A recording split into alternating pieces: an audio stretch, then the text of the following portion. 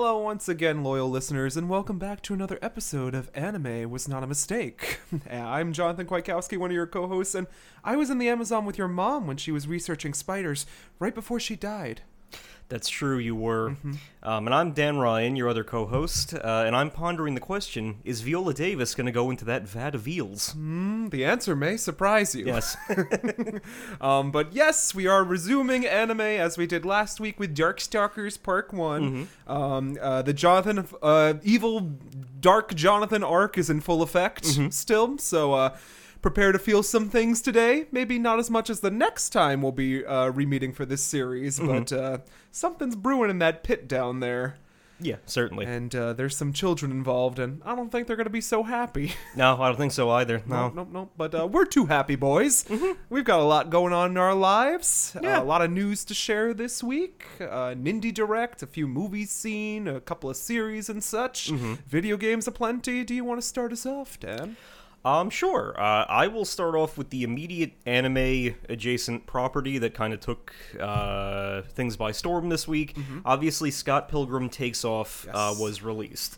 I loved it, binged it all in like 2 days. How many episodes? 8. Oh, a breeze. 30 minutes? Yeah. Oh, so it's snack. very simple. Yeah. But I thought that it was just top tier.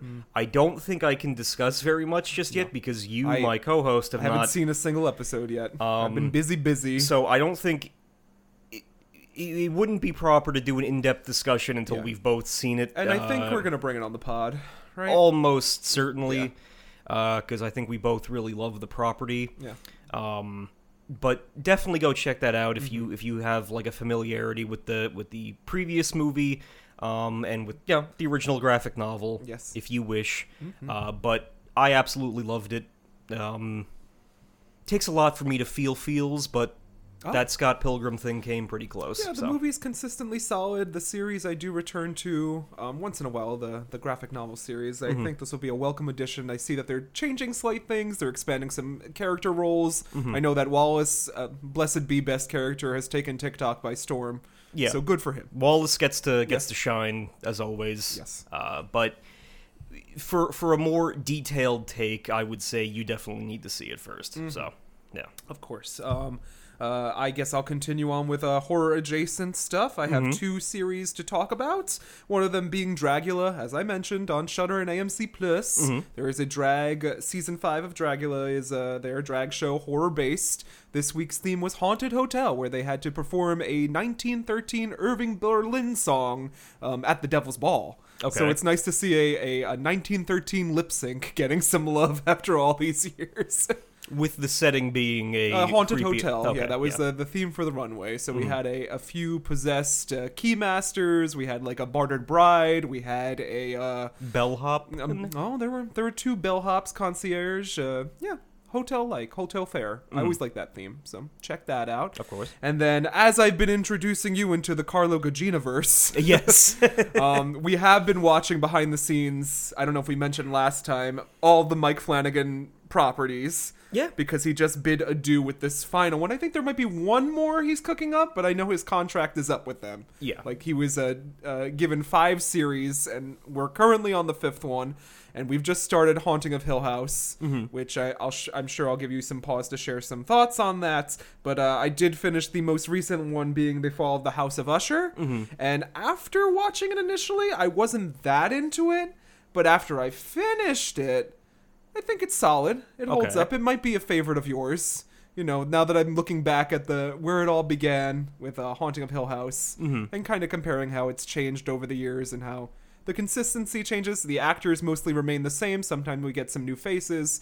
In this one, Mark Hamill makes an appearance Right, as I a did see major that. character, and he's going to be in the new Mike Flanagan Stephen King adaptation as well. I know he's doing a movie. I forget. It's like Life of Chuck, I think, is the name of the film, based on a short story. But it's good to see Mark Hamill here, and I think you're going to like his role there. Of course. When we get there in 3 months when we finish the other series. But today we will finish, hopefully, Haunting of Hill House. And then we can move on to Haunting of Mommy Milker Manor. MILF Manor, whatever you've promised that several times. I'm waiting to see what exactly that entails. Yeah. But if Carlo Gugino is involved, then by all means. She's there. But in a different role. But Hill House was obviously one of those things that when it came out, it was very popular. People were always like posting about it. They were like spotting the ghosts in the background. And like many Netflix things over the years, I never watched it. So this was my first time going through it, and it's damn good TV. I might have to show it to others in the future who are looking for shows to watch.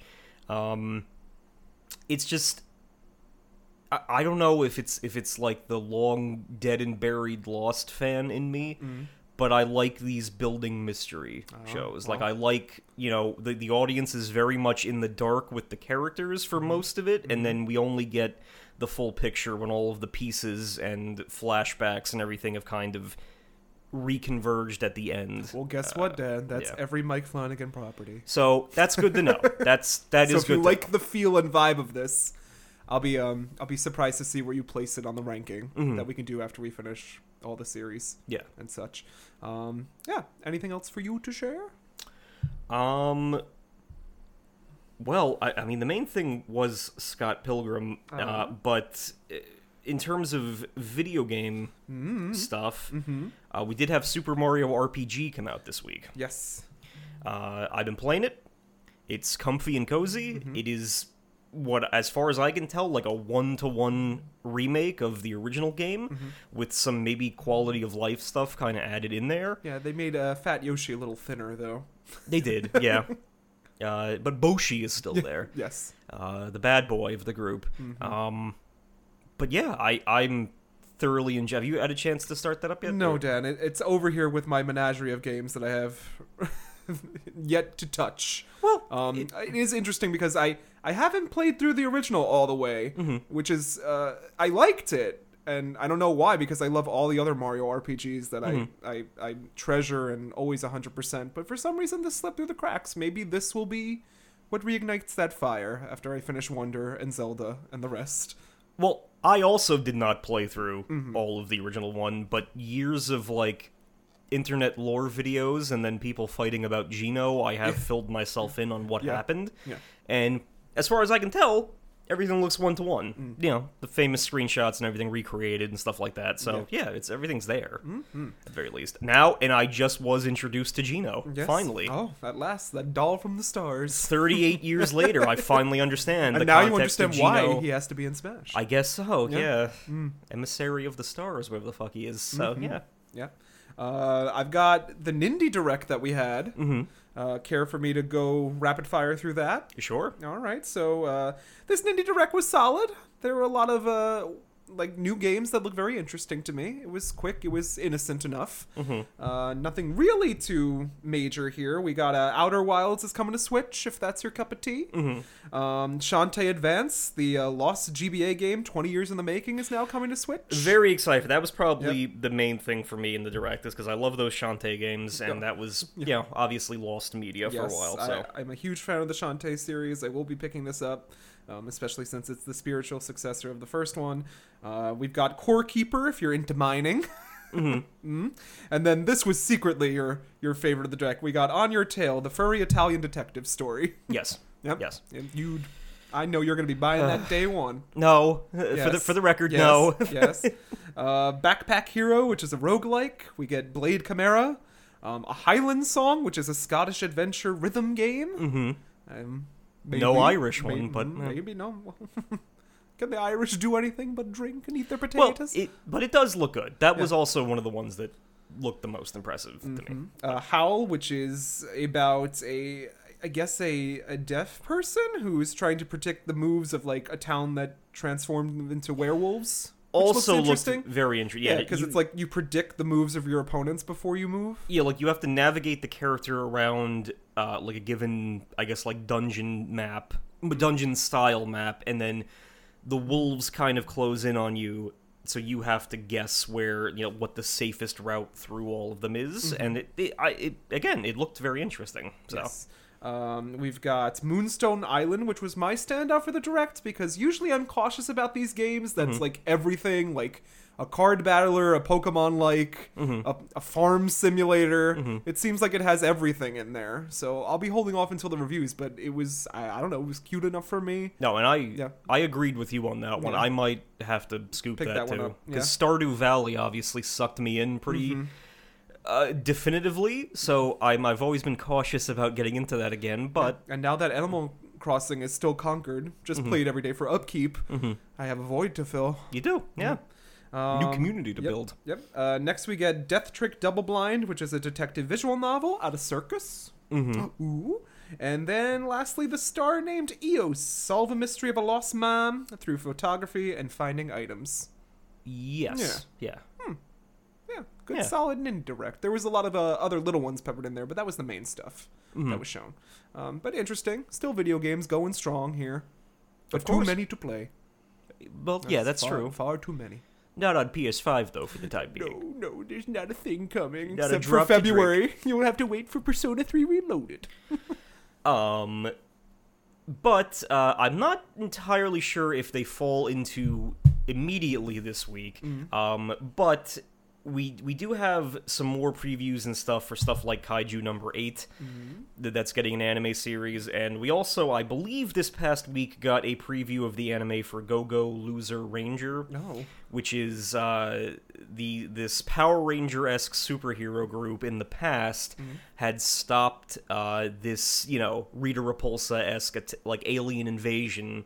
And unbeknownst to the public, they struck a deal with the aliens to basically, in order to avoid getting wiped out, the aliens would come back, stage a fake invasion, and then let the Rangers show up and defeat them for publicity's sake. And they've been going through this over and over and over again, and now the main character kind of seeks to infiltrate their group to kind of put a stop to this. And I think that finally got like a preview for the upcoming anime.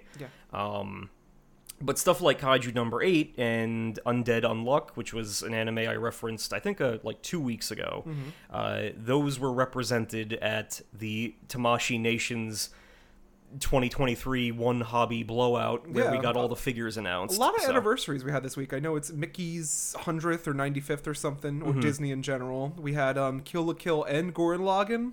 It's anniversary, yes, I think. I believe so. Which was interesting. I didn't check that out. I don't know if they announced anything else. Just a lot of centennials. Yeah.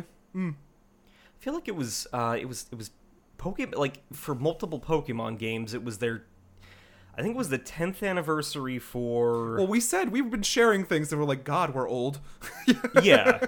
It was at least the 10th anniversary for one of them. Yeah. Maybe Omega Ruby and Alpha. I don't remember. That sounds about right. But it's not Black and White. No, Black and White was definitely more, right? Is older than 10. That was near the end of us in high school, so... So, no. Yeah, it's older. Yeah. Yeah. But, there was a lot of discourse going, because obviously we're approaching very soon, the Indigo Disc is coming out. Oh, boy. I can't be less interested. Well, unfortunately, whatever. Yeah. I just people, have to, I have to speak what I say, or say what I speak. Speak what I think. And if you can't speak it, sing it. We'll get there. Yeah, but there's been some leaks and stuff that there's probably going to be a way to capture past legendaries similar to what Sword and Shield's DLC did, so that should be fun. We've got that Pokemon Concierge series that if anything happens to that fucking Psyduck, I'm going to go off the wall. Dan. Yeah, we do. I don't think that anything's going to happen to the Psyduck. It seems like a very chill... It's going to get its throat slit. If anything, I would imagine... I'm getting the vibe that that's not her Psyduck, but she's going to bond with it over time, and then they'll be friends. Or lovers. But, it's stop motion. It looks gorgeous. Yes. Very cute. Very cute.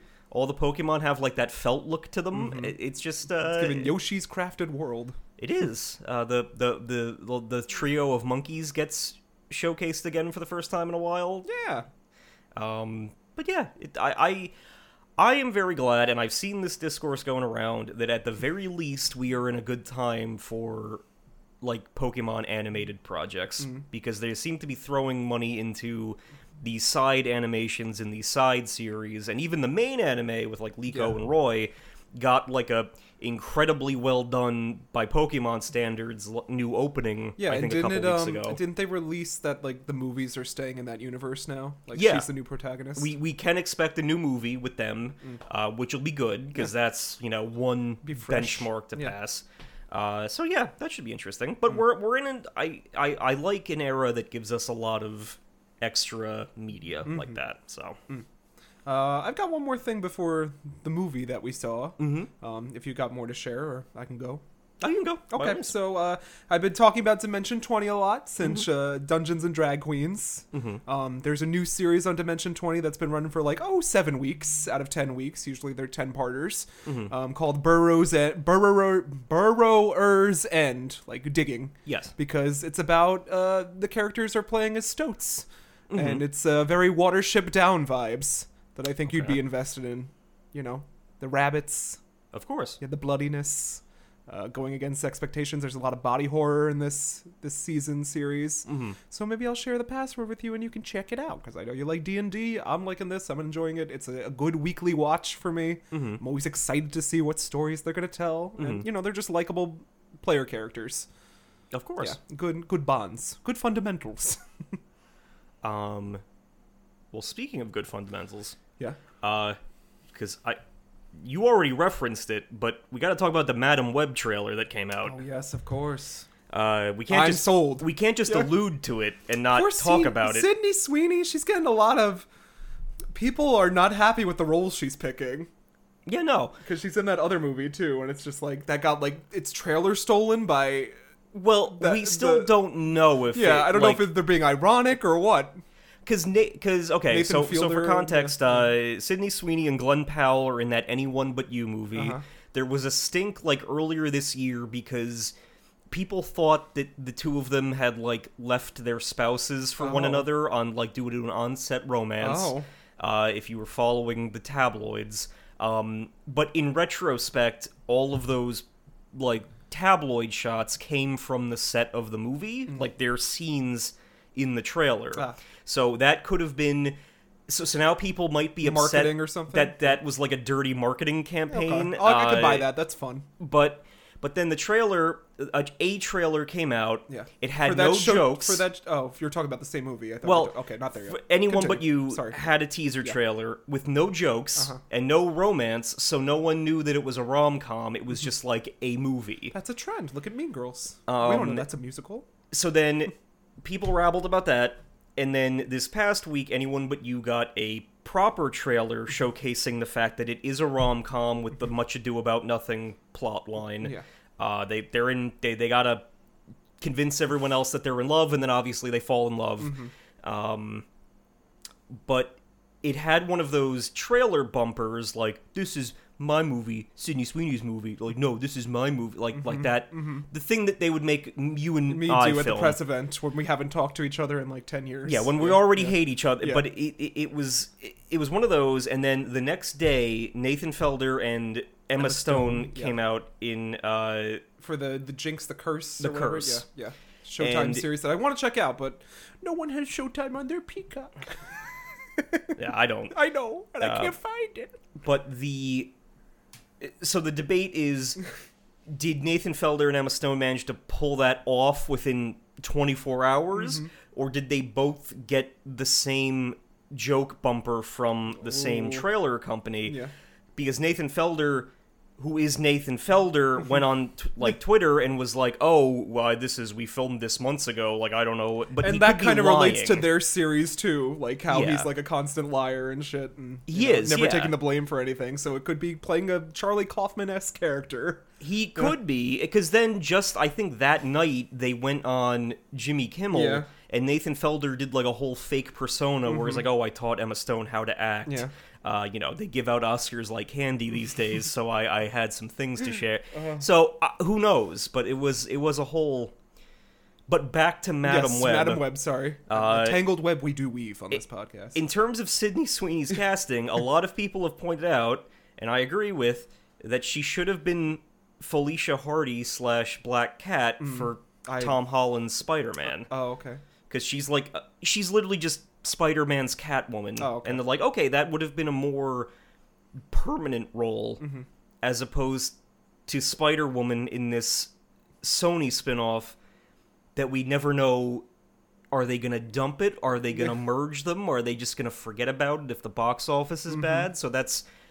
Because it's Dakota Johnson. Yeah, my girl Dakota Johnson giving the most monotone one-liners of all time. And I love her for it. It's her, it's Sydney Sweeney, it's Isabel... Not Rossellini. Merced, I think? Sure, why not? And... It's just like, why? It's CW. It's fun. It's... No one cares, Dan. I don't know. We're gonna see it. We're gonna see I'll it day be there. one. Yeah. But it's just one of those things, like, I don't know what Sony's got planned here. Because they got that Craven movie with Aaron Taylor Johnson running around with fake feet that was previewed. Huh. It's just all these Spider-Man movies without Spider-Man. Yeah. Why not?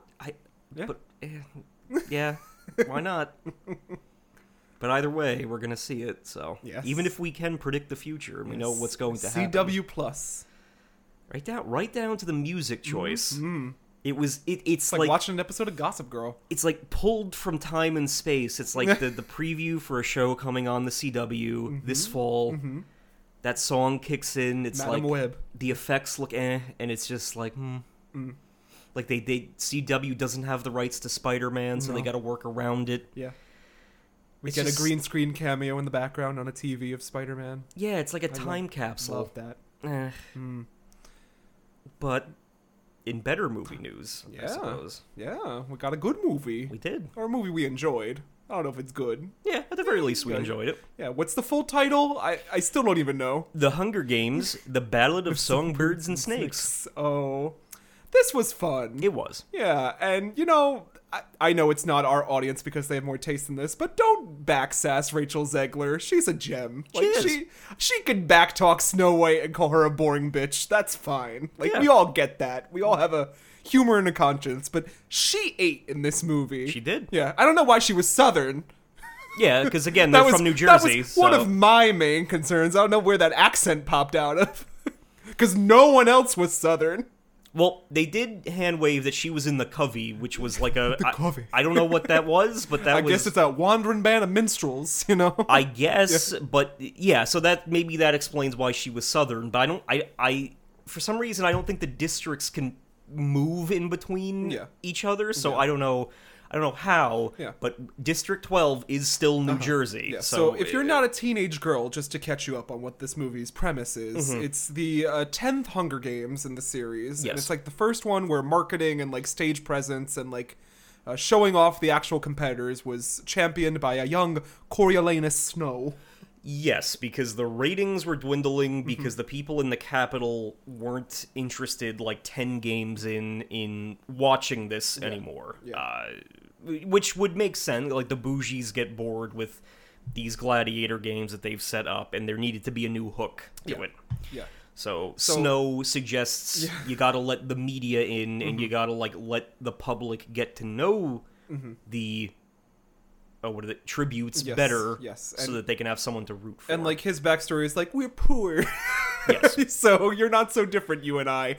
But I didn't like how many teenage girls were into this character because, in hindsight, he's not a good man. Yeah, he's like a Nazi. So, but the whole thing with him. Like I kept saying to you during the movie... Because I knew more about this through cultural osmosis. I haven't read the book. Yeah. But I've learned everything through TikTok and stuff. Like, I knew the plot of the book. Yeah. Despite having not lifted or turned a page. But it honestly does come off as, like, a better written version of how, like, Anakin falls into the dark side. Because it's like, Snow is... This part isn't related to Anakin, but Snow, it's established that his father... was a big bougie, probably one of the contenders for like an early founder of Pan Am after the wars with the districts broke out. But his father, probably through intrigue, was killed out in the forests while leading a charge, in the final days of the conflict with the districts. Yes. So because of that, Snow has been left penniless. His grandma, who's dressed like a flapper, is growing roses. As you said, this is literally you surrounded by every other character as Jonathan. It's one of the best examples of if you needed me, another. Surrounded by nothing but you playing every side character. Hunter Schafer, 8. Viola Davis, 8. Yes. As we would expect. Jason Schwartzman, 8. Yeah. Jason Schwartzman's having a great year. He is. Yeah. Yeah. Got to play the Spot and Asteroid Gideon. City lead character, yeah. Got to return as Gideon Graves. Yeah. And this. But yeah, so then his whole thing is like, okay, he's obviously been humbled by life, but does he still have that, pride ladder climbing edge to him? And it turns out he does. He's got anger built up, and he very much wants to be back on top of life in the capital, even as a chance at life with Rachel Zegler presents itself. Lucy Greybeard. Lucy Greybeard, who was a singer, who was framed up by the mayor's daughter. southern rivals in town, the mayor's daughter, Dot, or something, and then her ex-beau. Yep. Framed her to get picked for the Hunger Games. And she's a bit of a songstress, you see. Yes, not a fighter. She can carry a tune. And yeah, so then it's like Snow has to turn her into... Well, she's already good at performing, so she wins the hearts and minds of the viewers, but she, obviously the hook is like, how is she going to survive? Yeah. Are they going to get together? We know they're not, because he's President Snow in the future movies, but... Yeah. But it was Viola good. Davis, too, true standout here. Like, that is an actress right there. That is taking this stupid hammy role and making it legit. Like, I believed every word she said. I was on the edge of my seat for everything she was given. I think I've said this before, probably once or twice, but Viola Davis is like the most consistent actor. Juilliard training will do that to you. Yeah. I never see because she's been handed like a lot of strange roles, but she never for a second like faults on them. Even if other people in the cast aren't, Viola Davis is. It's consistent. So, she seems like a fun one based on that Hot Wings interview. But yeah, she's Chromatica. Not Chromatica. That's not the name. That's not the name. No, it's something. That's the joke that the Gaga stands were saying. Okay. They said Chromatica. It's close to that. Gall, Dr. Gall. She's the game maker. And then Peter Dinklage is in this too. He is as the dean of Dean Highbottom. Dean Highbottom of the Capital School. Blue School Eyes for Girls, Obelisk Dorm Academy that is there in the capital. That plans out these games. There's Sanguinus Plinth, who is Sir Janice. He's rich. But he's sensitive, you see. But he's sensitive. Yeah, he cares about the tributes, even though he was kind of asking. I was reading online yesterday, the one thing they cut was like his relationship with his mother character, and that's supposed to like you're supposed to feel bad for him. I didn't feel a wink bad for him throughout this whole thing. I was just I really don't care. Yeah. So, but that was apparently lacking. That's the one sore complaint that I saw online that was missing from this. But, Hunter Schafer as Coriolanus is Snow's cousin Tigress is here, just doing the best as like an innocent person who we haven't seen her entire backstory yet. But, it's faithful to the book. We get lots of one-liners in this. It's way better than the majority of the series because you and I just rewatched, and really after that first two, nothing happens. And I forget if we're in agreement on this, but Catching Fire is very enjoyable. Yeah, well, that's the highest rated one. And then Mockingjay kind of goes down as it gets boring. Definitely goes down, yeah. But this kind of brings it way back up. Yeah. Like it's exciting, it's theatrical, it kind of keeps you invested the whole time. Literally, the only complaint that I have, and this is it's a weird complaint, but I really wish the trailers hadn't shown any of Snow and Lucy happily hanging out. Yeah, because the whole time that's the main draw for the people who love the book, though. I know. Yeah. You heard those girls scream. I know when they played the Hanging Tree and they said "Kiss him." We did, yeah. We did have a few of those, but I would say for like regular like maybe moviegoers who aren't familiar with it, the whole time that everything in the Capitol was starting, I'm like, okay, he hasn't shaved his head to look like Eminem yet, Nope. so I know we got a whole third act going. And that third act, as much as I love the "I ain't made of sugar" line, that truly changed my life. Like I'll be using that constantly now. Yeah. Third act dragged a little bit for me, but there's some intrigue and mystery for the Hunger Game canon. There is. You know, did she live? What's her succession like?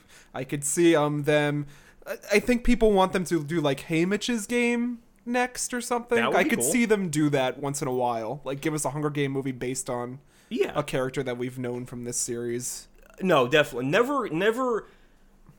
Because happily, this is allowed to be a standalone thing, and I would be very happy with more standalone. I would like that too, movies. even if they do like a TV show or something. Yeah. Like, you know, because the games, that's what we're there for, the Hunger Games. And this one was great. It was derelict, a lot of poison, a lot of snicks. Yeah. A lot of intrigue. I was like, oh, this is a fun little... I don't know why we're set in a subway system, but it's cool. I like it. And it does speak to... It's one... Like, it's... Well, I always give her a lot of credit, but Suzanne Collins, in creating this Hunger Games world, gave it depth. Yeah. Like, it's... You and can she tell... didn't milk it. Like, She didn't. She didn't over-milk the cow. No. She has enough in her mind, in her holster, that, you know, people want more. And that's... Again, just to her credit, it's... All of these details and lore are there for her to draw from, but we in the story, like, in the stories being told, only get, like, the surface and then discussion of them, and it's like, a lot of the young adult post-apocalypse choose your tribe type thing that copied Hunger Games didn't bother with that. No. But, like, Suzanne Collins built this entire world so that you can keep going back into it with stuff like Ballad of Songbirds and Snakes and have other characters do other things because it exists beyond what we were shown in the stories. Yeah. And that was my enjoyed it, favorite part of the movie, was getting to see, like, 12 from a different angle, getting the Capitol. Yeah. And I mean, the trend of, like, 12 winning, because I knew as soon as it was announced, I had to tell you, I was like, well, I've been on the Wikipedia article, and I've read about, like, the annual Hunger Games, and I know about this one, and that Lucy won. Yeah. So I was like, oh, well, a spoiler, I guess. Yeah. But maybe if we do a different region, but if it's Haymitch, it's going to be 12 again. So True. maybe Joanna... People like her, maybe a Finnick. People Yeah. like him. Maybe the first one. Like, the first game. But the first one wasn't televised or anything. That's just like children bashing each other with a hammer. Well, maybe... The one after the Lucy one is the Mag one. She's the winner of the 11th one. That could be a good one. Old Mag. Yeah, old old blind Mag. Or even, like, stuff about, like, the war between, like, the districts and the capital or something. Like, even... No, but I just like want it. more games. I like the games. I course. think if the games were extended like that first movie, that's what I loved. I loved being in the arena the whole time, and then like the other stuff was on the back burner. Yeah, you like the battle royale of it all. element. Yeah, I do. But no, good movie. Highly recommend. Good movie. Anything else to share, Dan? No, that was all the news I had. All right, well, we've been talking a lot. Still working on the tangents. Haven't had time. So shall I get into today's episode proper? Or Certainly. All right. I feel the mood's gonna drop. what do you mean? Pretty Dan? significantly. No, not this week. What? When do I ever bring a series during my Dark Jonathan arc? I got a that's bad feeling. I'm not gonna ringing bell you again. Okay. Yeah, that little sheep's gonna be fine, Dan. I don't think so. Donna. Anyways, Anime was not a mistake. Today we're starting, this lighthearted series by the name of Made in Abyss. I don't know if you've heard of it or have experienced it, but we'll get to your thoughts after my notes. But the drawing board is here nonetheless, and they are dressed up as a spelunker. They got a little whistle around their, I don't know how to describe it, their board. Yes. A little cave hat with a flashlight on it, a pickaxe or two, a large satchel of provisions, and a sunshiny demeanor, because there's nothing that Drawing Board Kun wants to do more than to delve further into his podcasting life. Yes. Yeah. And they're happy to do so. As long as he has it in him, I mean, Yeah. drawing boards Drawing board's health is so-so. I don't have know a if he feeling can... that if he, or if they, I don't know how to gender our drawing board, if they don't, if they have one more hard-pressed comeuppance or, they're meant to experience something that's a little bit difficult for them, they might just turn against us. Yeah, and, he does need his glasses, or they need their glasses, and he doesn't have an extra pair. No. So, I don't know. It'd be rough. I hope he's okay, but... Anyways, providing the information. Made in Abyss is a Japanese manga series written and illustrated by Akihito Tsukushi. He worked at Konami from 2000 to 2010 before becoming a freelance illustrator. During his time at Konami, he primarily worked in animation and designing the interface of titles such as Elebits, if you remember that game. I do. Or the character design for the Nintendo DS game, Elebits, The Adventures of Kai and Zero, and the anime Otogi Jushi Akazuken, which, I've never heard of. After leaving Konami, Tsukushi began drawing manga, debuting in 2011 in the Dojinshi Star Strings Yori. In 2012, Takeshobo began serializing his manga Main Abyss, their webcomic Gamma, on their webcomic Gamma website.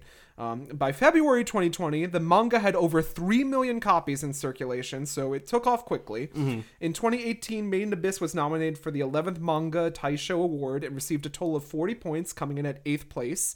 The series ranked 13th on Kono Mangaga Sugoi, top 20 manga for male readers in 2018. Made in Abyss was awarded the Excellence Award at the 52nd Japan Cartoonist Association Awards in 2023. An anime television series adaptation produced by Kinema Citrus aired from July to September 2017. A sequel film subtitled Dawn of the Deep Soul premiered in Japan in January 2020, 3 years later. And a second season titled Made in Abyss, The Golden City of the Scorching Sun aired from July to September 2022. So we're getting more and more recent. The manga's still ongoing. This is one of the few mangas that I'm actually caught up in. And I'm experiencing... He hasn't written anything for a while, so he's taking his sweet time continuing here. Oh, I'm in that Hunter x Hunter boat, so by all means. Yep. And the manga, I would say, is on this. They say a sequel to the second season has been announced. That's where the manga is currently. So we're almost caught up where it is. A live-action film adaptation began development in 2021 with Kevin McGullen hired to write and direct. An action role-playing game developed by Chime Corporation and published by Spike Chunsoft was released in September 2022. And as I said, the anime television series adaptation was announced in December 2016. The 13-episode series covers content from volumes 1 through 3.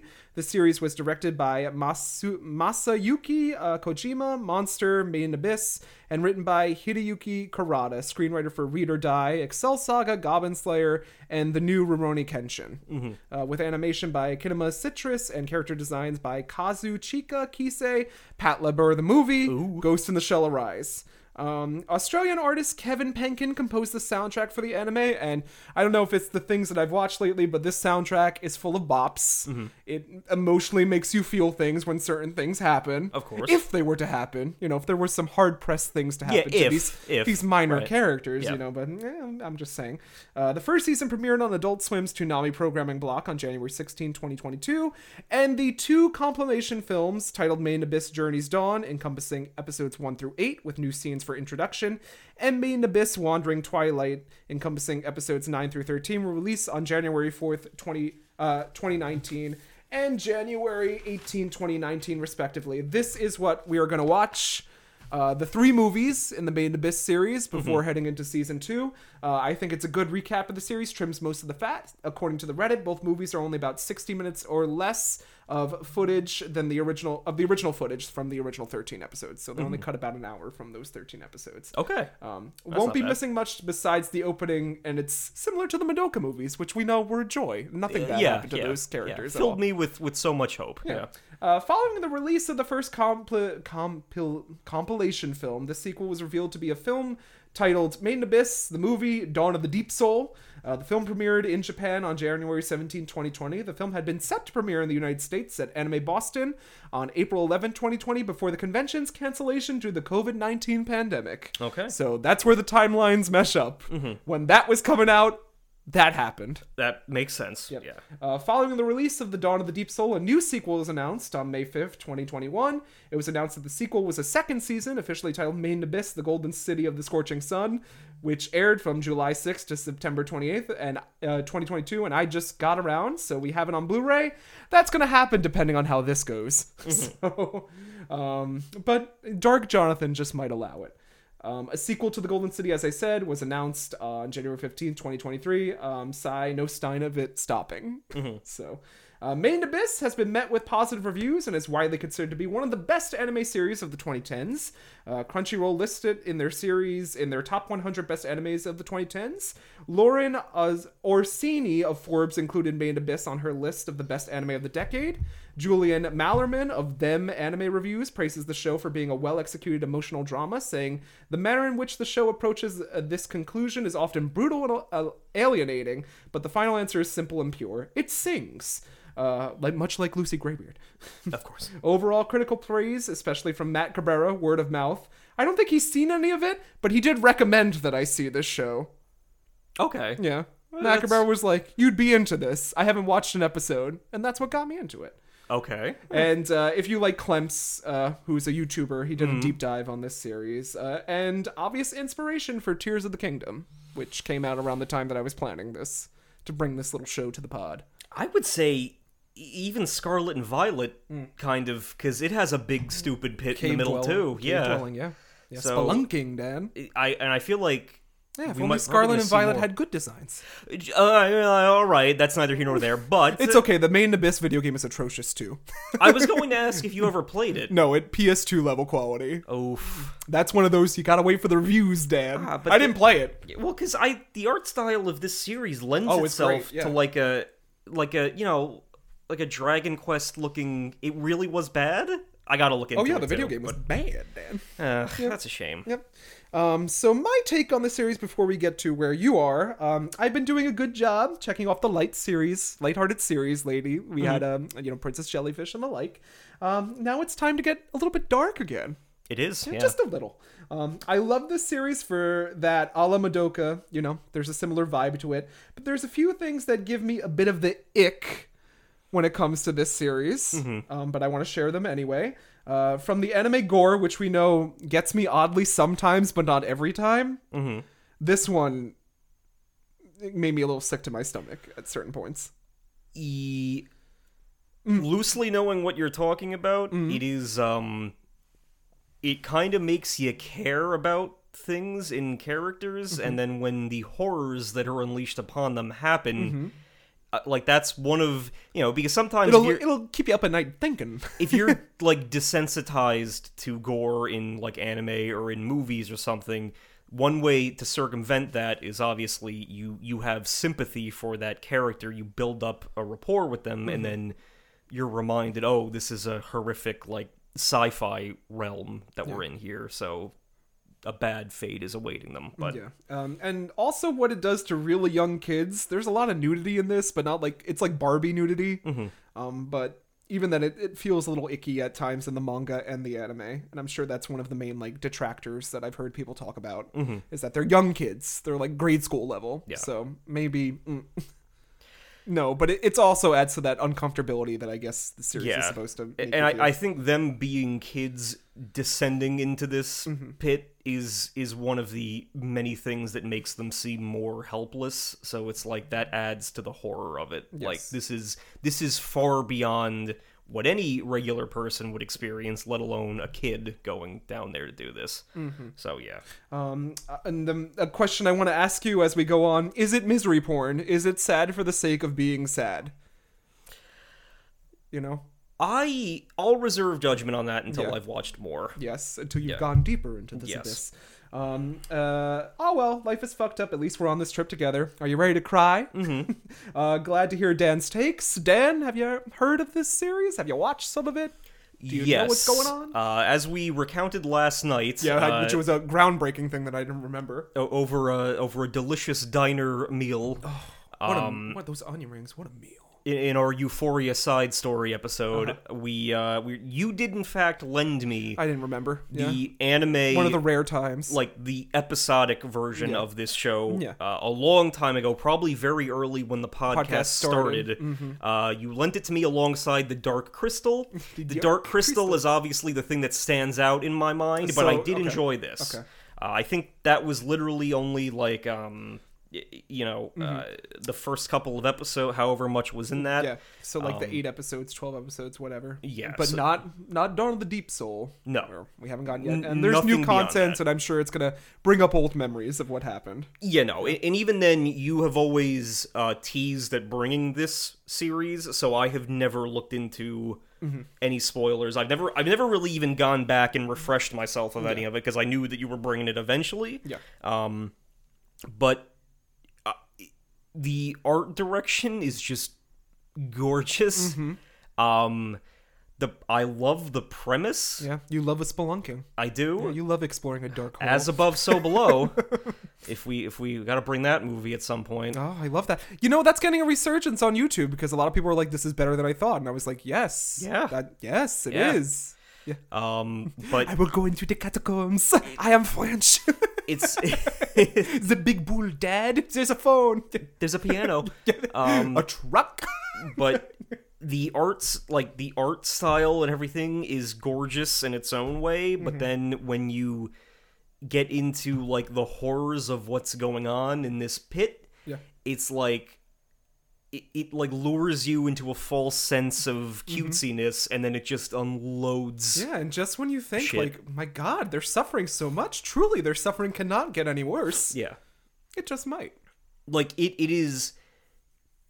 I don't... Because in a lot of anime that I always watch, there's, like, this escalation of, the characters face more difficult challenges, but steadily they, get stronger themselves and overcome them, because that's like very much in terms of like narrative structure, that's like a people versus people story. But this is like a very well done people versus nature story. And like I truly don't know how it will end. We still don't have any idea if it's going to be a good ending, a bad ending, a meh ending, what's going to happen. But for this ride currently. But I'm very excited to. Okay. Despite the scary things that await down there, I'm excited to get into this. The Abyss is fun. There's lots of joy in the Abyss too. Yeah. I don't know. But... So we're gonna see how this transitions into potentially season 2. Don't worry, I haven't forgotten Soul Eater. Is all I'll say too. Of course. So the last of my pizza picks are almost done. I'll be getting to mine. Don't you worry. Sure. Yeah. Gotta find Claymore on physical media, but yeah. Had an awful long time to look, but... Well, I got distracted. Yeah, alright. Well... By Crapcom. Okay, I guess we better get this show on the road. There's an abyss to be explored, and whenever it comes to a big opening, I think of Dan. Bravo. Comedy musings. Fuck it, get my helmet.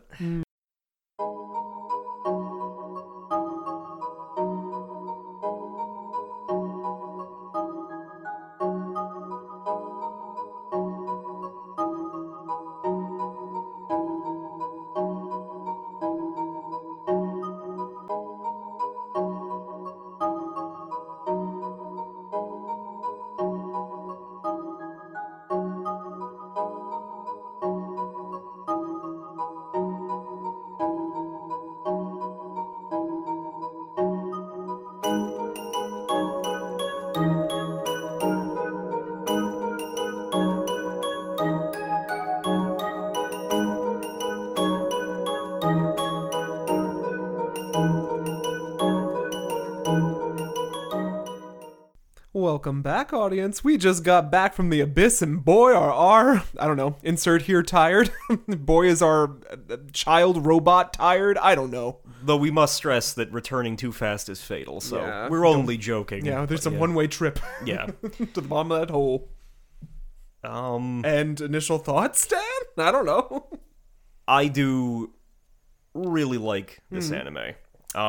From the strained memories I have of watching whatever Blu-ray you gave me, this feels like a very efficient retelling of that. Like, as you said in the opening, it is 2 hours. I don't know what I would have missed, if anything, but it is a very concise, like, summary of everything that has happened. Yeah, So perhaps when I don't think I wrote it down in my notes, but I know what was cut. I think it was like the content of like one episode.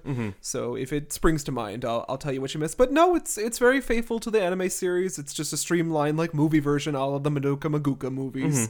A very similar vibe. I'm glad you enjoyed. I think this is the slower of them because from here on out, second season included, it's just breakneck. It's like shit's happening, shit's going down. But I mean, I'm sure nothing bad will happen to these kids because this one was fine. I mean, there's a little gore, a little something. No, there was some trauma. Yeah, there was some trauma emotional dumped, damage. Yes. Yeah, but nothing physical yet, I suppose. Some lost loves, but do you remember where these kids are going? Do you remember what to expect from that certain character that was introduced at the very end, or no? I think I did reach the point where she is introduced, but I never got farther than that because it was only a handful of episodes. I remember. We're gonna reach a point, I think, with the giants goblets, yep. And then that was as far as I got in any viewing. So. Interesting. All right. Yeah. So in 2 weeks' time, we'll see how Dan is. We'll bring out the happiness scale, and you'll point to your pain. Yeah. How does Dan feel? But I will just say though, is it one? This series is gorgeous. Yeah, it's beautiful. Just it is absolutely gorgeous. I think that. It's one of those things where if you removed that component if you removed any given component from this, it would still be quality, but the entire picture is just the lore, the mystery, the way that it looks, like the technology, they got all the terms down, the creatures, like it's all this, it's every frame a painting. Yeah. So, yeah. Every hair is swoosh. I do love me some deep lore, and I don't know, this just lends itself to that. I am surprised to hear that it is still, because I have not done anything to look into this series. Yeah. I am surprised that it has not been concluded yet, but I mean, that's the way it goes. No, people are saying soon-ish because we're at a point where, we're almost at the bottom. The recorded bottom, but yeah. Like I said, the mangaka is taking his sweet time. Yeah, well, whatever he has to do to properly tell the story, but... Yeah. I either way, I would be excited to see the outcome here. So, shall we get into the plot? All right, so here's this plot synopsis. Feel free to interrupt me at any point if you have an opinion or a fact to share or something. History of the Abyss. 1900 years ago, a massive pit was discovered, and people were inexplicably drawn to delve into the pit for valuable treasures. And Wealth, fame, and power. Yeah. Immediately, I'm like, nope. You won't catch me at the bottom of this pit. Well, but unlike conventional, what was it? Where the 5 ladies go into the cave? That movie. 5 ladies go into the cave. Yeah. Oh my gosh. No, the Ascent. The Descent. The Descent, yeah. It's not that. It is just a big hole with a lot of scenery. But then as we learn, the deeper in you go, it becomes more eldritch and terrifying. Horrible. So. But despite the dangerous creatures and horrible unknowns that lay within, many still flock to this pit. There are numerous strange relics that got the attention of adventurers. A giant city named Orth was constructed around the abyss and became a way of life for the people living around it, to send people in, to get the treasures, to find funds, to fund the town around the pit. Yeah. Like Kenilworth's introduction. Yeah, and quite literally, it is this town built around, I guess, what you would call like the crater, like the upper part of this pit, the big hole. I guess kind of like Santorini, but we see like a lot of these in anime and video games, but it's still. Again, it has its own lore. Like, there's districts that have been built up. There's other, because we assume that one country on this world, on this unknown world, has set up shop here, but there are illegal raids from other countries who come into we still know nothing about that. We don't know what the relics are used for. We don't know who sells them. If there's like a more profitable like class here, obviously there's a class distinction. And it's only like in the vaguest terms possible. You're incentivized to keep going down deeper to find stranger and rarer treasures, and then they somehow cycle back into the international like treasure market, and that is how Orth makes its money. Yes. So many are still swallowed up by the abyss, and no one has seen the bottom. It's all based on just recordings, written word, and hearsay on how deep this thing goes. 1 year before the start of our journey, a pair of spelunkers discuss their adventure while in the abyss. A woman with long blonde hair with a feather in it, and her husband, Torka, are just discussing over soup. Yeah, a stew. And we see this extremely tall woman that I was like, "Ooh, this is a Dan Ryan design if I've ever seen one before." No, she certainly is. You just make her big. A big armored figure. Yep. Yeah. This is Ozin, the immovable sovereign, and the woman is talking to her husband, and Ozin, there's clearly like a relationship between these three, and then she also reveals like, "I'm pregnante, and perhaps you would want to see the bottom of the abyss with your own eyes as well, little baby of mine." Which, pregnant in the abyss, I don't know if that's gonna be the best thing going forward. Not the soundest idea. No. But I do like the little bit of, like, development we get in terms of Ozin and Liza. Liza's relationship, because she comes over, sure, her face is almost completely obscured by her big suit of armor, and she gets more soup from Liza's husband. Torka, who is a good cook. We don't know much about him else. But... Oh, he's got green hair. Kind of. And that's all we've learned. Yeah. Torka's kind of a mystery. And he's, she doesn't, Ozin doesn't demonstrate any emotion, but according to Liza, like, oh no, you can tell in her mannerisms that means she liked your food and she wanted more. Yeah. So there's some kind of unspoken bond between these two. Yep. That will get more development later. Yep. And I want you to think about this. I mean, someone's got a goal to find their mom at the bottom of the abyss. Is she a good mom? I've judged anime parents poorly before. Harshly, yeah, and too quickly. So far, I would say not a good mom. You mean if your mom didn't send you to the bottom of the abyss, you wouldn't want to go see? For Susan? Dan! I'm at the bottom of the abyss! But again, as we get into it, there's like some kind of supernatural pull to this, so I don't know if it's completely Liza's fault that she wants to keep going back down. Because I'm trying to combine all my anime and sci-fi instincts. I'm thinking there's some kind of creature down there that's drawing people in, but I don't know. Right. So it's partially Liza's fault, but, there's also there's like a literal pull to go down there. Yep. So we're in present day. I don't know what that means, but I guess the year 2023 or whatever this anime takes place. Present day, yeah. A young girl, Rico, and her friend Nat explore the upper layers of the abyss, searching for treasure to impress their education system. Yeah. Which is the modern day American education system. And according to this world building, this layer has pretty much already been stripped. Picked clean. And yet there's still things here. There's still things. It's just how big it is. Because, like, Rika is, like, pickaxing into walls and stuff, so there's like, in the grand scheme of things, there's like junk and fragments left over from there's different grades the of relics, treasure. And many mysteries still to find. Ranked by whistles. So we learned like there's a whistle ranking system that the red whistles are the ones that start out, then they go on trainees, to more experienced blue, then moon purple whistles, then black, and then white as the highest level. White is like legendary tier. That's the enchanted pull. The Lorcana. Someday. If only. Yeah. That would pull you into the pit. That would draw you down there. That one card, I should have known that would have pulled me down there. Yeah. But only red whistles at this point, and Rico is amassing a large amount of treasure to impress to be allowed to go deeper into the abyss because it's her goal to get into the abyss, both to find her mother and both because she just wants to explore it. She's naturally drawn to it. Yeah. And this is certainly one of those, like, sci-fi things where, like, this is the job.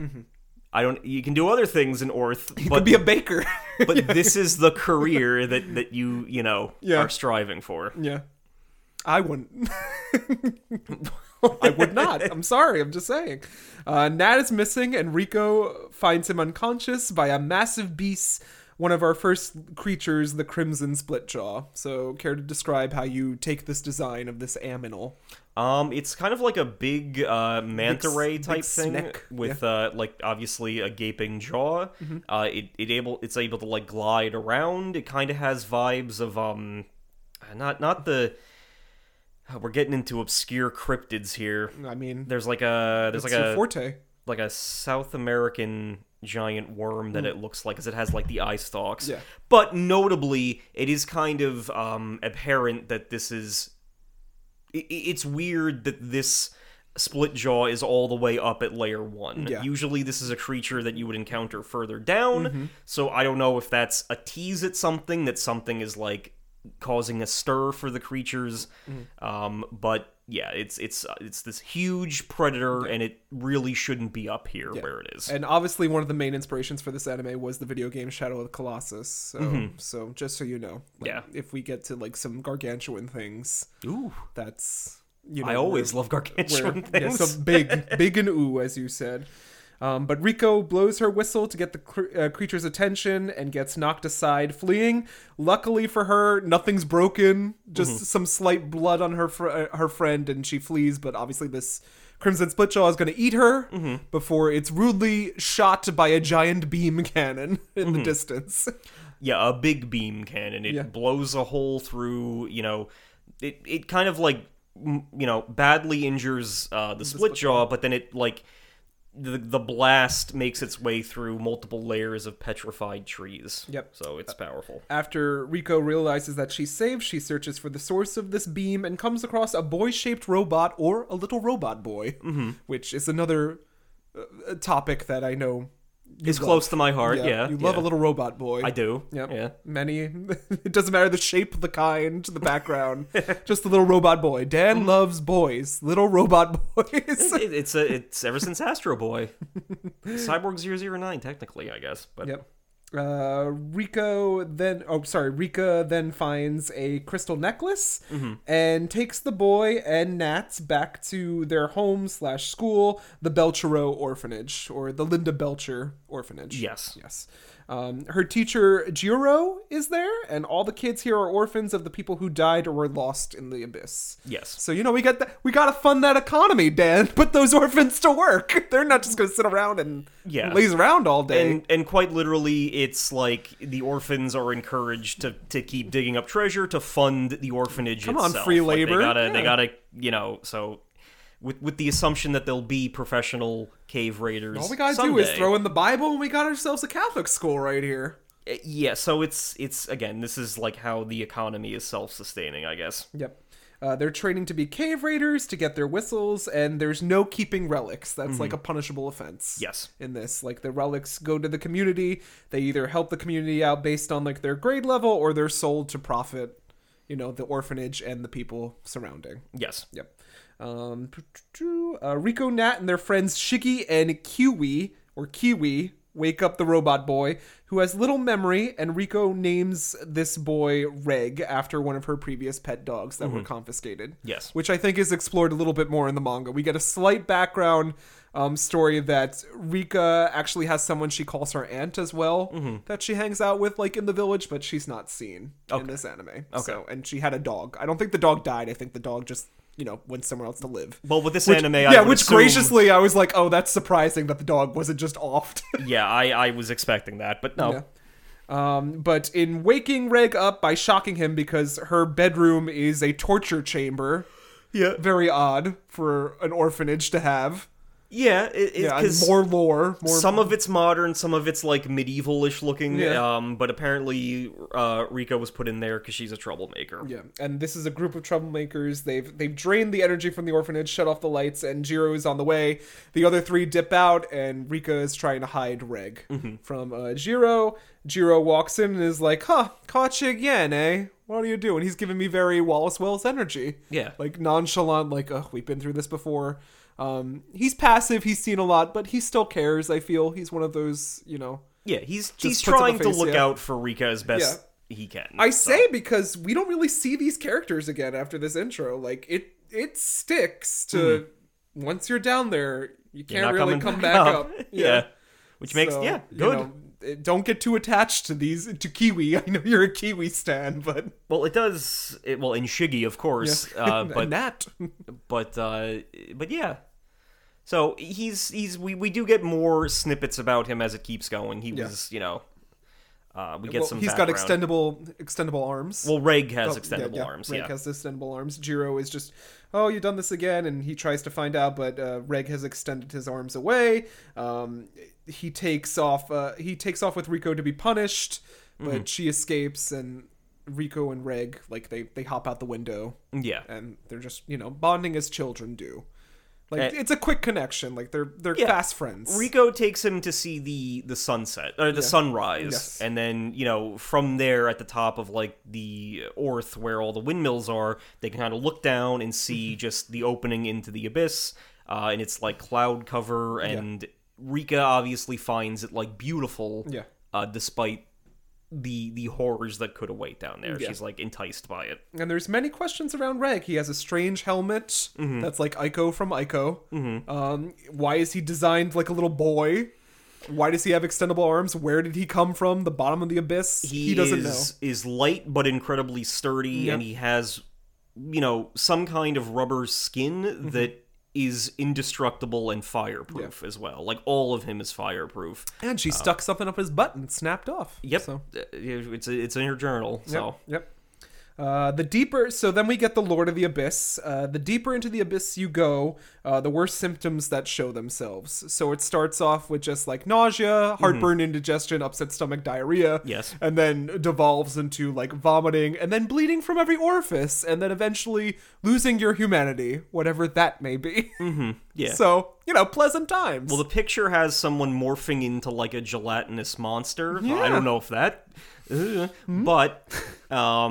But yeah, so it's that is the main stopping point for why why there's no advanced technology having them go up and down really quick, why it's a challenge in the first place to do this, because like everyone in Orth who is a cave raider is an expert at getting down there, but getting up's a different like story, the fantasy pushback of this is that ascension is nigh impossible past a certain point. And they declare this the curse of the abyss. Yes. At least it affects every human down there. Yes. So if you are a human being. All recorded relics with special powers are nothing like Reg. Reg can run on food or electricity. He's fire resistant, as you said, flexible metal.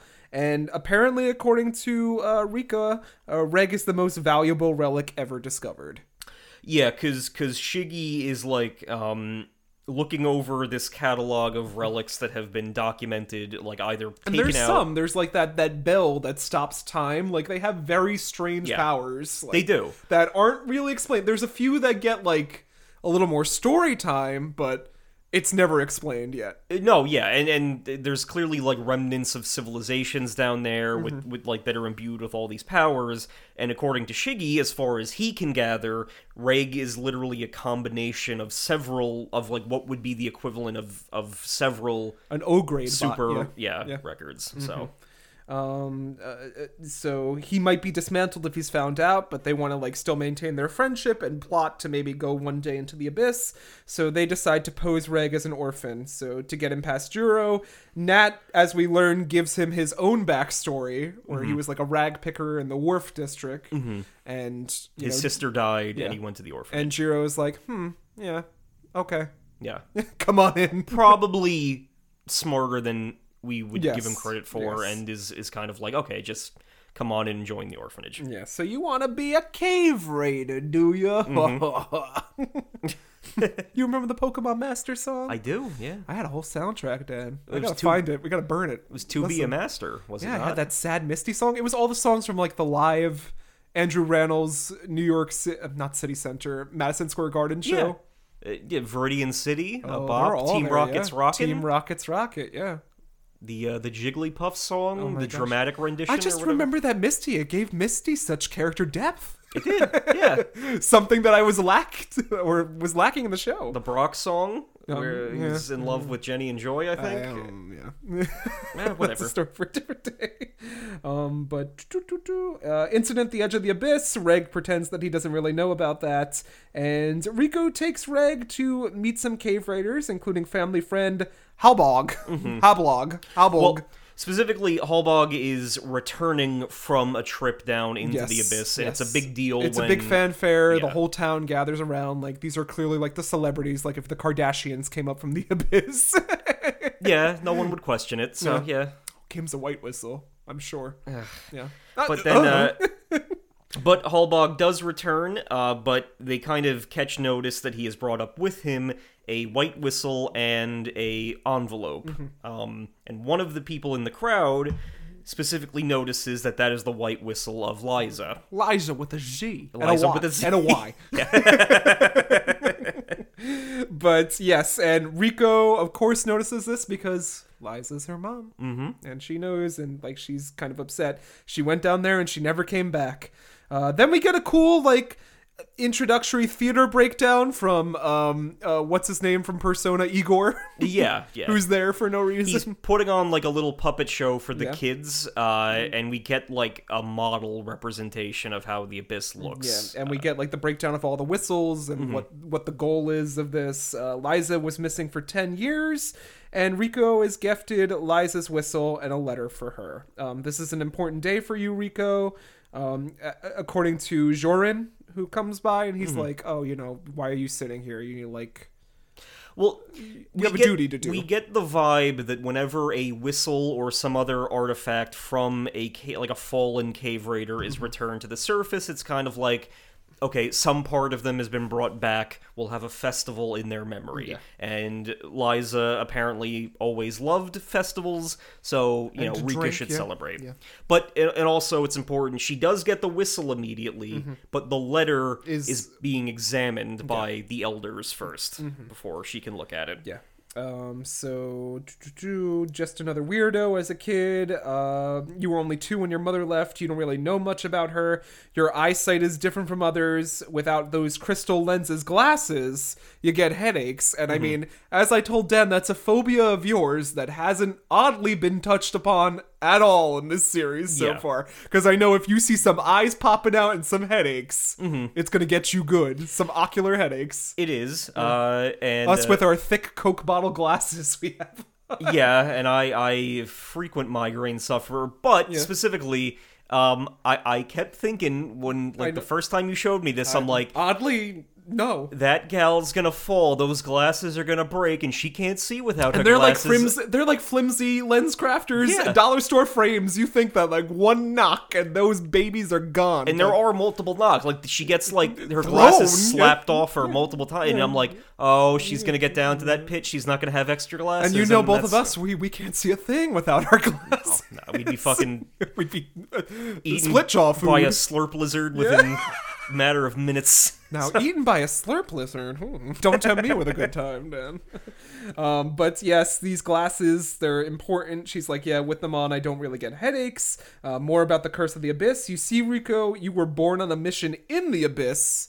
I don't know if you ever knew that before. So she's like, oh, I guess not. Her father, Torka, guy we saw in the intro, died down there. And, you know, we learned that an ascent from the 4th layer has killed many.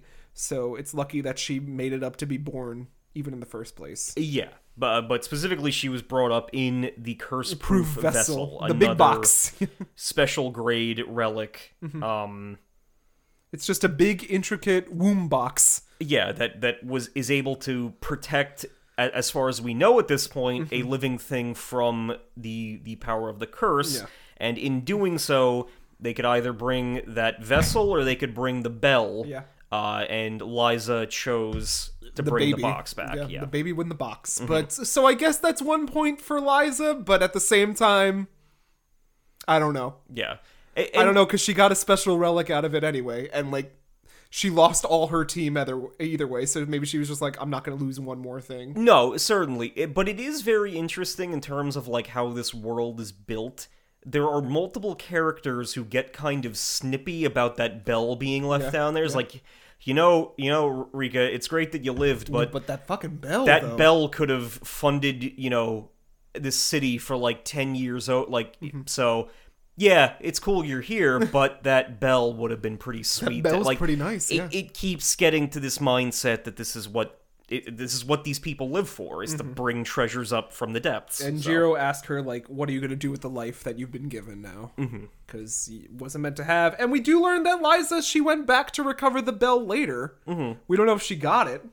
Yeah, Or it's had it. cataloged, Yeah. but that could just be based on them going down there and sketching it. But Rico and Reg see all the new findings in Liza's notes, including a picture of a robot that looks like Reg. Mm-hmm. So interesting there. At the Netherworld's, and the letter that has come up, it says, "At the Netherworld's bottom, I'll be waiting." Mm-hmm. So, is the Netherworld's bottom a club? It's a drinking spot? I don't know. Yeah.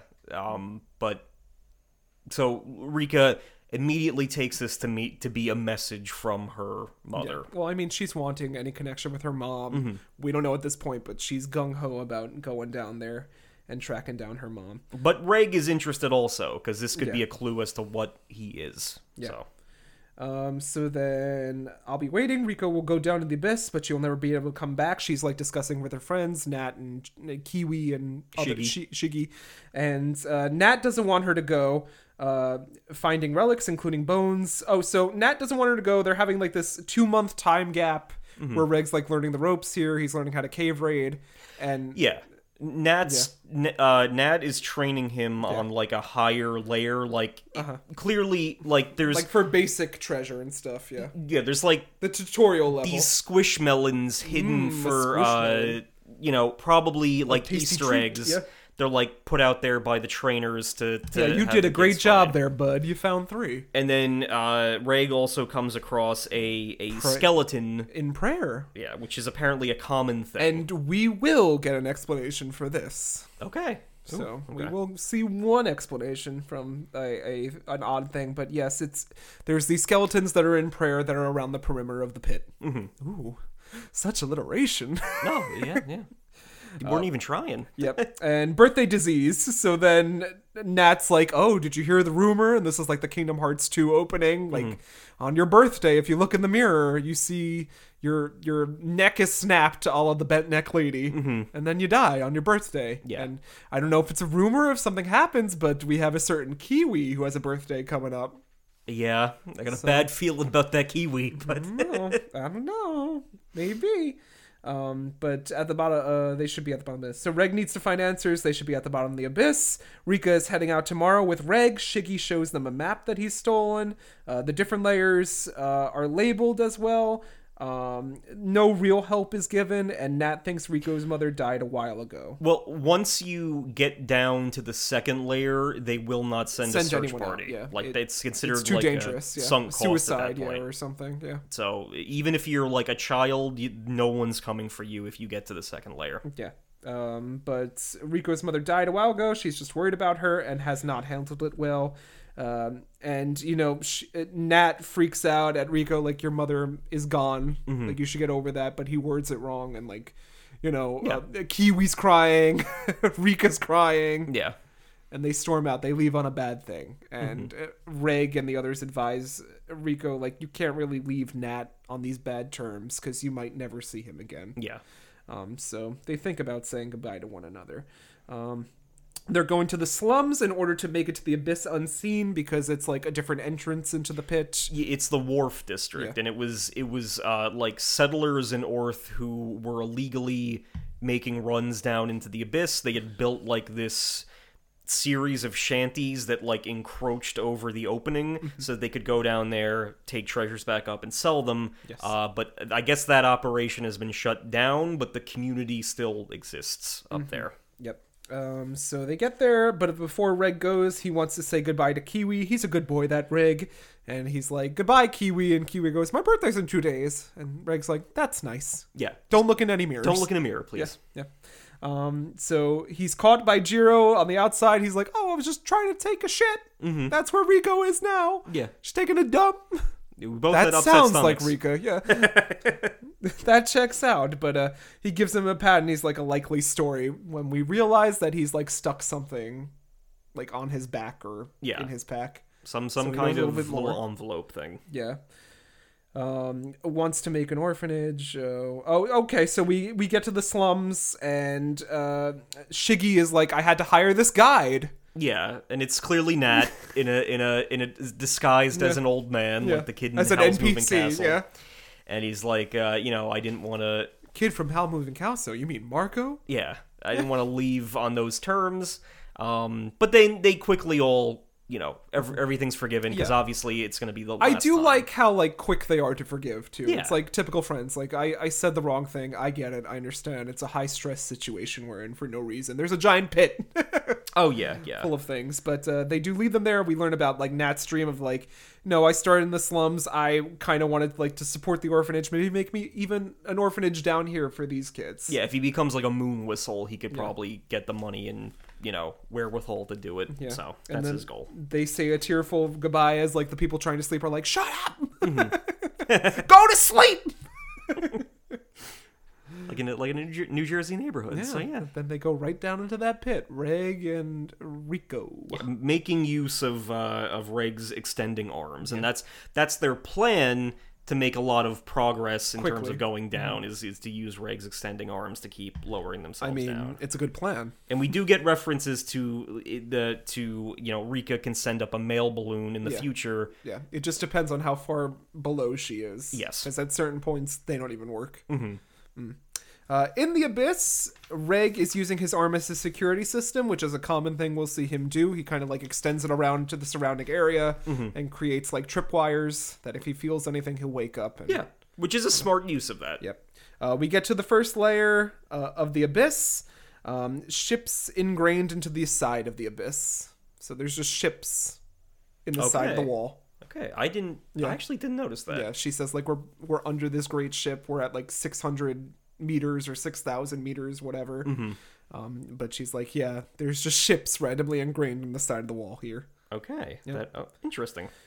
Kids cooking some soup. Rico shows Reg her star compass, always points to the bottom of the abyss, and Rico immediately loses it. I don't know if this is going to be important later on, but I guess it teaches the lesson so far that like easy come, easy go. There's nothing permanent here. Yeah, and even like Rika says, like, Jiro always told me, what comes from the abyss eventually returns to it. Abyss, so yeah. it's Then we learned that one of the things that Jito did for them was recreate Liza's letters for the pair, or Shiggy or someone did that, so that way they can read them on the go. Yeah. Yep. And then Reg also sees the final note and is like, they're coming to capture me. Yeah. Well, just before we get to that, the Rika did steal the letter from that set of notes. So she has the original copy of what she thinks is her mom's letter to her. Everything else is the copies from Jiro, and then his note to her. Yes. If you want to get into. Yes. So the note is saying like, I'm coming for you after dawn. Like I'm gonna capture you and bring you back. Yeah. And they're like, oh shit. Strike down the camp. We gotta go. Yeah, this is like probably a test. If we can't like evade them and get down there fast enough, we don't deserve to keep going anyway. Yep. So let's just get moving. So they immediately like it's snappy here in the movie. They get to the second layer, the Forest of Temptation, and Reg is getting a flashback. He's hearing voices like, "Don't what am I doing here?" Like little snippets, and he's like, "I have a familiar feeling about this location." Rika's getting lightheaded here, a little bit dizzy for going down so fast. It's part of like the curse. And then suddenly Halbog leaps in. Yes. Yeah, big man. Big man. And he is, you think that he is there to just scoop them up and take them back to the surface, but instead he kind of just, is seemingly impressed that Rika managed to make it down this far already, and he just scoops up Reg and just inspects him. Like, you got extending arms, you're light but durable. You are truly like one of the greatest relics ever found in this pit. And we learned that Shiggy and Nat sent him down there. Yes. Like, you gotta help them. I know you can't go that far down, but at least help them make it to the base camp. Down there. The secret camp, Yeah. So he did that.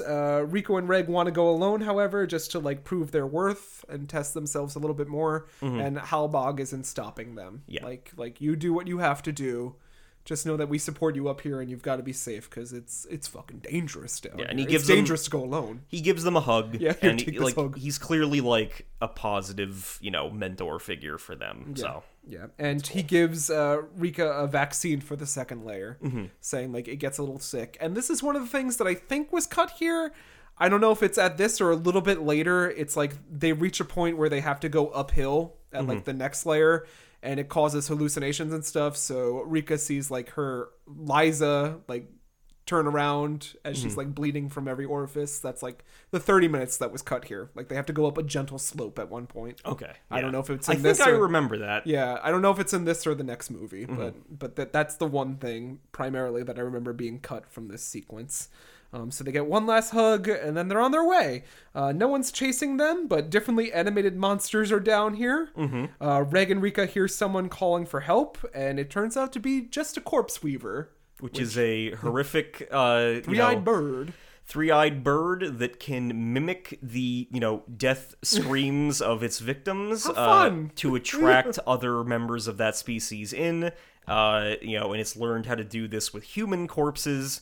So it's trying to draw Rika and Reg into it using a downed cave raider who is already dead and is missing a chest cavity. And when they realize it's a trap, Rika's scooped up by one. Reg is trying to be calm and shoot his extendo arms at this, but keeps missing and surrounded by them. Well, he not only does he miss, but the corpse weepers have enough like wherewithal to block his attempts. So like the creatures are smart down here. Like they know what's going on. So he can't reach her. Yes. And Reg has no other choice but to fire his massive beam, which decimates the corpse weavers, but nearly hits Riko. Yes. As she falls, he's able to catch her, but is like, oh shit. Like, I could have hit her. Yeah. If I was just a little bit off from that.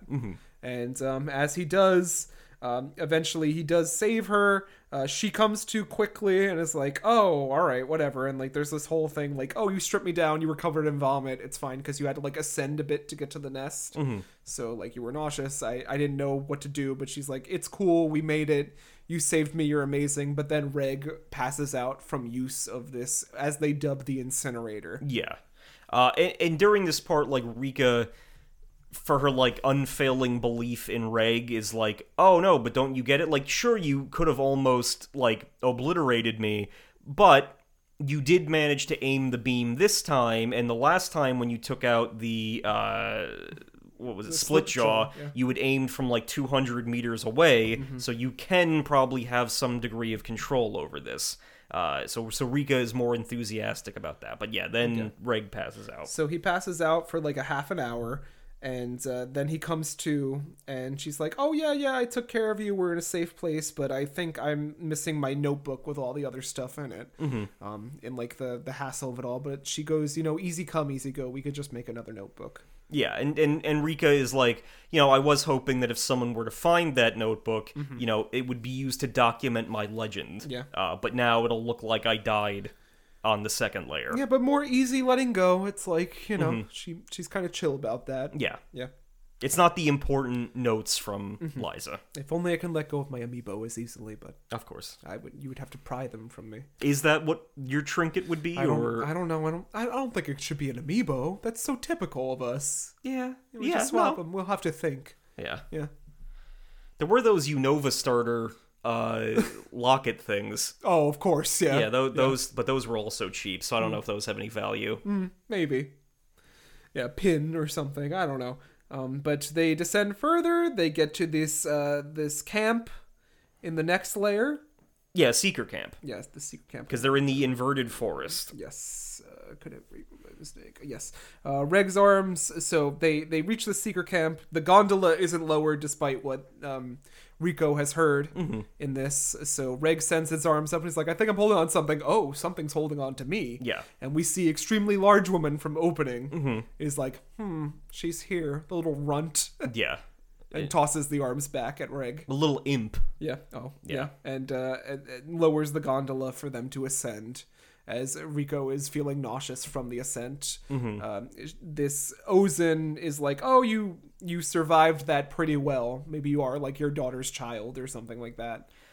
Yeah, but still very clearly, like something is off. But we're gonna learn a lot more about Ozen as we go. Yeah. So Ozen seems very cool. She's helped by her servant, her ward Maruk. who is a boy but dresses as a girl. It's explained a little bit more in the manga, but not really. It's like, oh, Maruk was just there and Ozen has them dress as a girl. Yeah. So I don't know if it's like a they situation, non-binary, whatever. It's never explained. It's just, Yeah. it is what it Maruk. is. Yeah. But so like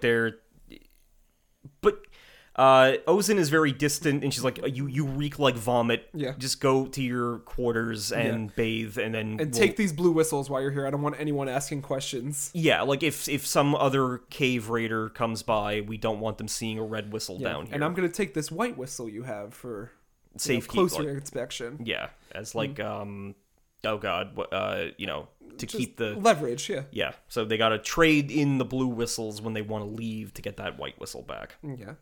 So we learn about the flowers of fortitude and eternal fortunes that are growing down there. It's kind of the signature flower of the abyss that Liza loves so much. Yeah. Yeah. Maruk was taken in by Ozen, and we get a little bit of that backstory as they bond as children. Rika wakes up during the middle of the night to go to the bathroom, and she stumbles upon a weird creature. Yeah, a weird abomination that's like half skeletal, Yeah. like creeping along the floor. And she's so scared she wets Reg's bed. And it's like, oh, all right, I've been there before. It's okay. It was just a scary nightmare, but Rika's like, I don't know about that. I definitely saw something off when I woke up. Yeah, so that morning they're greeted by Ozen, and Ozen says that Rika was never told. There's no ghost or specters here, but that letter you got wasn't from your mother. That's not her handwriting. Yes. Yeah. So let me show you something. So they go to Ozen's private quarters, where in there we get the anti-curse box that she's been keeping as a relic. Yeah, and she can activate it with her whistle. Yeah. So So it opens like a womb, and whatever is placed inside, dead or alive, will begin to move. And we learned that Riko wasn't born, she was stillborn, and that was placed in the box, and then she became alive. Yeah. She returned to life. And this is something that Ozen has been experimenting with for years, like just last night. Yeah.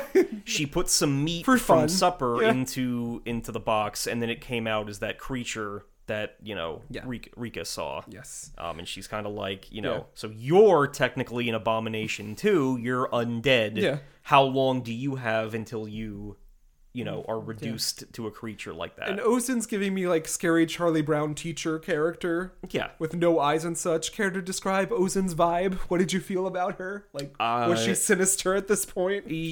Or just weird? She comes off as very, very sinister, but she's a well done character. Like she's huge.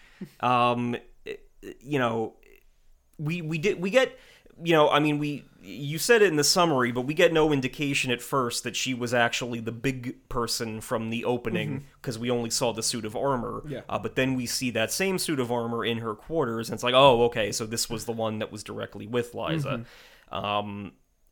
And she keeps doing this thing when her face is zoomed in on. She has like Soulless eyes. eyes, like a black void mouth, like a very creepy image.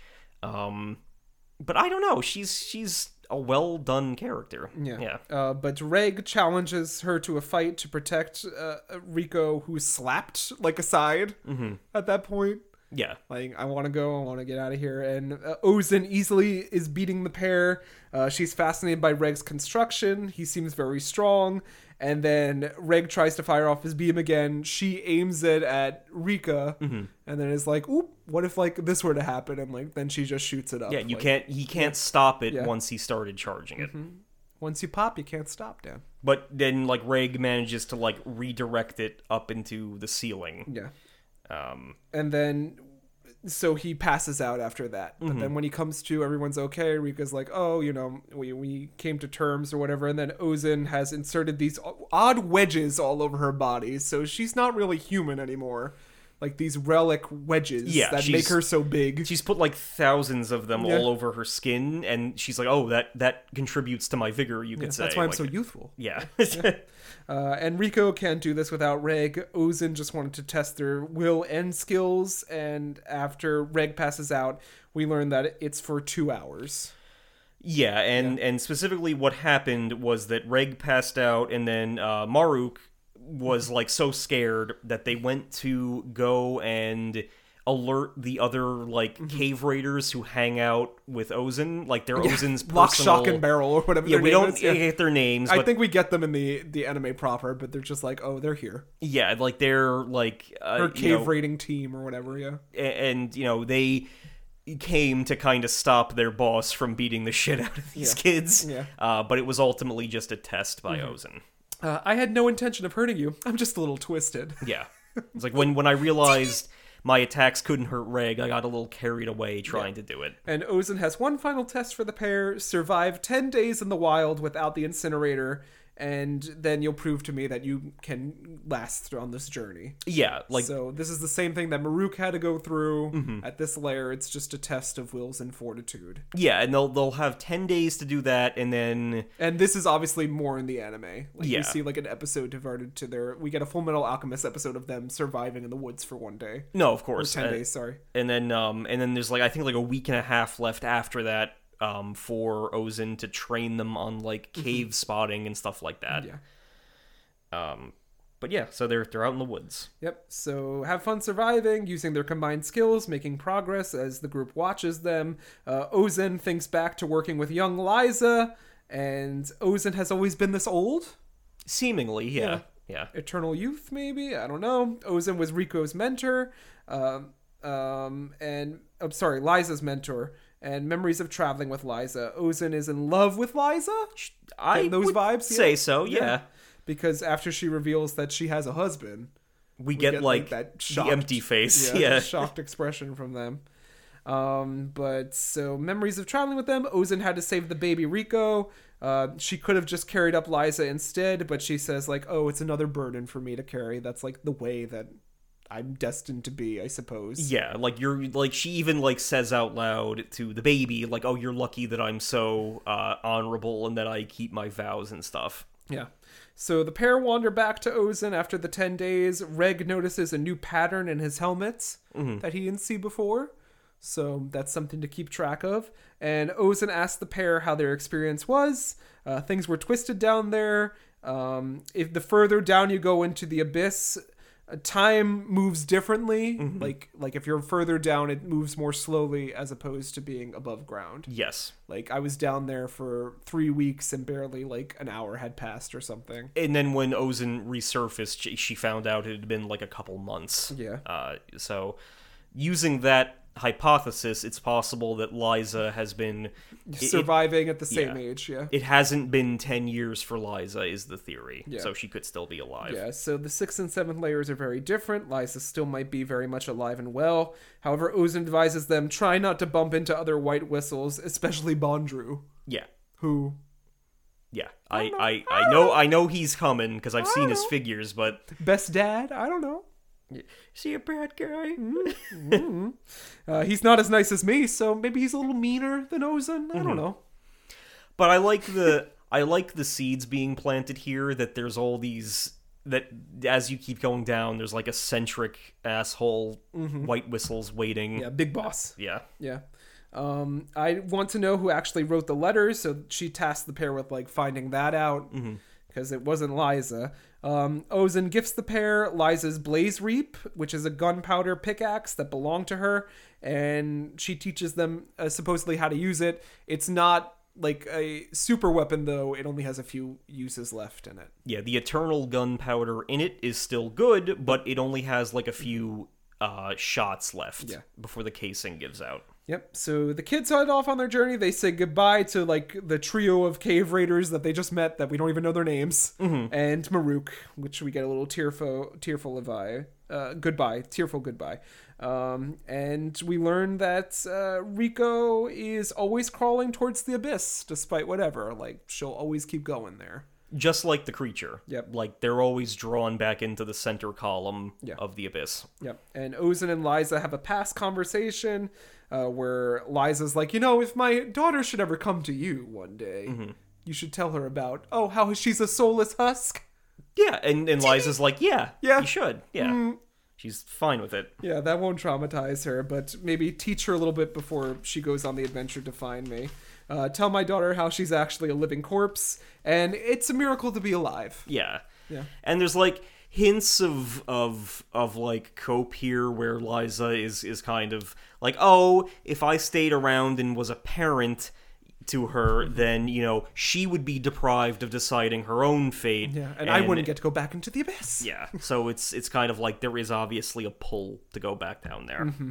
And we reach the Great Faults, the next layer with Reg and Rico. Sheer cliff face going sheer down. cliff face going down, and then deeper into the abyss still, we see a strange creature. Who could it be? I don't know. Maybe next time we'll find out, though. Perhaps. Yeah. Is it a fan favorite? I assume. I'll never tell. Yeah. Based on the figures, but yeah. Yeah. Is it the most marketable character? Me don't know. I am excited, though. Yeah. Yeah. Are you? Yeah. I like the mysteries that are being built up in this series. So it's probably up there. I mean, probably since Utna has like a mystery intrigued me like this. Yeah, that I've been teasing you along, but this will be a much quicker watch, but still very interesting that I'm glad you love it. Of course. Yep. And still more to go. But that's a story for a different day. Yes. That's a different layer of this 5-bean dip that we have to get to. Before we go, Dad, and you give us a little tease, is there anywhere that our audience can find us on social media?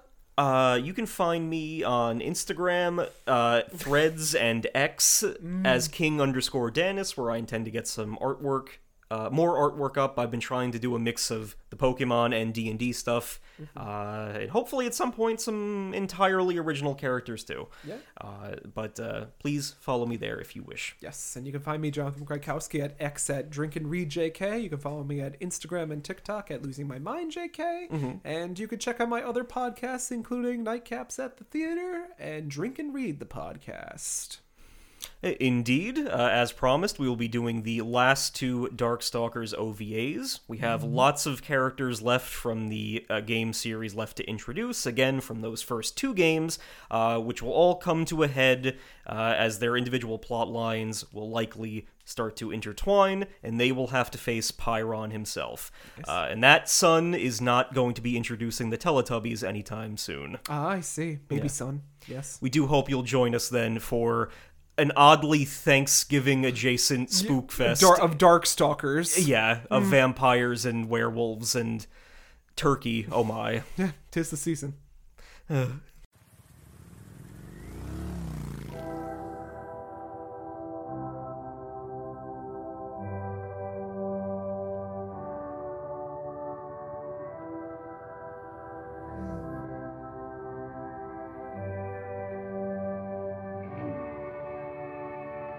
Here at Anime Was Not a Mistake, we have one mission. Whether you be a magical girl, a giant fighting robot, a raccoon, or just a fan of podcasts in general, we hope to one day arrive at a definitive answer to the following question.